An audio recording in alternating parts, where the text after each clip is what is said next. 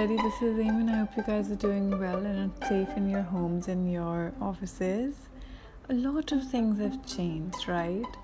हमारे घरों, हमारी यूनिवर्सिटीज़ और हमारी क्लासरूम्स में भी हम लोग सब अपने इवन म्यूचुअल डीलिंग्स में से we have reserved ourselves to a more virtual world rather than being physically there for each other.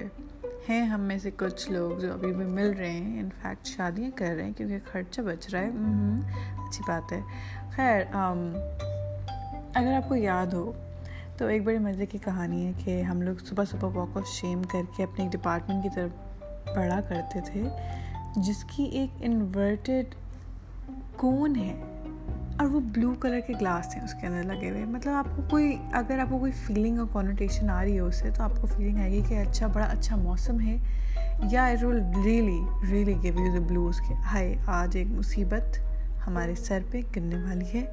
क्योंकि जो सुबह और कल पूछने वाला एक क्वेश्चन था जो हमने सुबह आंसर करना था, उसकी ना तो हमने रिसर्च की, ना हमने उस पर गौर किया, और ना शायद हमने रिसर्च की भी तो हमें समझ नहीं आई, और हम वहाँ पहुँच गए अपना मुंह उठा के. और हमें पता है अभी हमें डिलीवरी होने वाली है फूड पैंडा से नहीं, लेकिन होने जो वाली है वो कसम से ऐसी तेज़ करारी बेइज्जती है कि उसके आगे तो आप कुछ 22 ईयर ओल्ड तो मैं खुद हूँ ज़ाती तौर पे, मगर और लोग कुछ भी ना बोल पाएँ, ऐसी बेइज्जती होने वाली थी. और ऐसी नज़रों से नज़रें टकरानी थी कि आपकी नज़र झुक जाए और आपको पता चल जाए कि भाई अगला बैटल किस इंसान ने जीता है.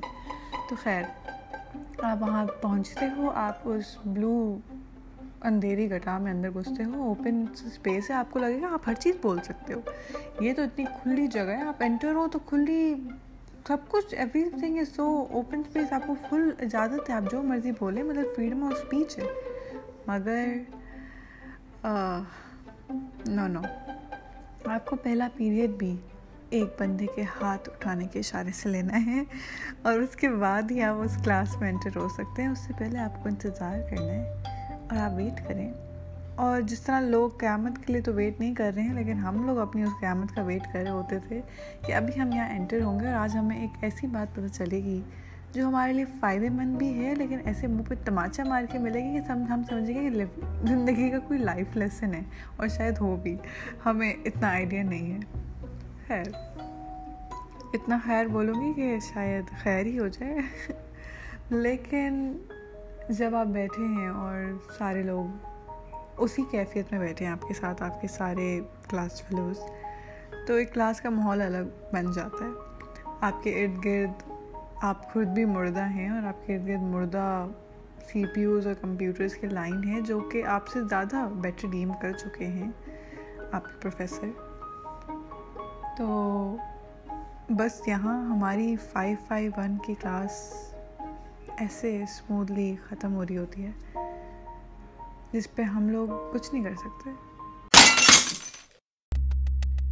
फिर ऐसी स्मूथ एंट्री होती है हमारी कोरोना बाजी की कि हम सब लोग ऐसे हो जाते हैं कि वाह, ये हमारे लिए बड़ा फॉर्चुनेट इवेंट है कि हम लोग घर बैठेंगे और हम लोग आराम से मज़े करेंगे और डिग्री भी मिल जाएगी हमें. हाँ, हमारी सोचें कुछ ऐसी ही हैं क्योंकि हम लोग ऐसे ही हैं. तो बैठे बैठे हम लोग सुकून से बस कुछ छोटे मोटे असाइनमेंट्स मिल भी रहे थे तो हम कंप्लीट कर रहे थे, उसमें भी हम लोग रो ही रहे थे लेकिन कर रहे थे. फिर एक दिन आता है मैसेज, इट्स मंडे टुडे. याद आया कुछ, मैंने एक काम दिया था. तो बस ऐसे हमारी ज़मीन कांपी और हम लोग उठे और सारे पैनिक मची सारे ग्रुप्स में कि ये हुआ क्या है. और पता चला कि वो जो CPUs वहाँ उस क्लासरूम में थे वो भी किसी हॉरर मूवी की तरह खुल रहे हैं, बंद हो रहे हैं, खुल रहे हैं, बंद हो रहे हैं. मतलब फ्लक्चुएशन हो रही है, क्या हो रहा है हमें समझ नहीं आ रहा. हमारे दिमाग के फ्यूज़ उड़ गए.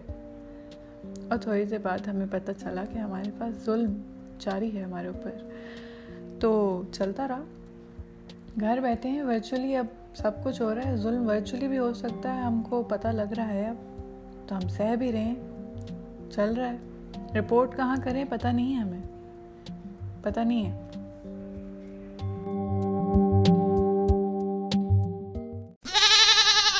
Happy advanced Bakra Eid Mubarak to you all and hope you guys are safe and after corona भी safe होंगे और before corona भी safe होंगे. और ज़िंदगी में चीज़ों को थोड़ा लाइटली लेंगे और थोड़ा फोकस्ड रहेंगे और थोड़ा सवालों का जवाब हम पहले से इन्फॉर्मेशन लेकर आया करेंगे ताकि हमारी बेइज्जती कम हो और शायद हम जिंदा हों तो वो CPUs भी जिंदा हो जाएं शायद। तो this is for the CPUs, okay, this one for the CPUs। बहुत अकेले बेचारे CPUs यार। बाय बाय, अल्लाह हाफिज़।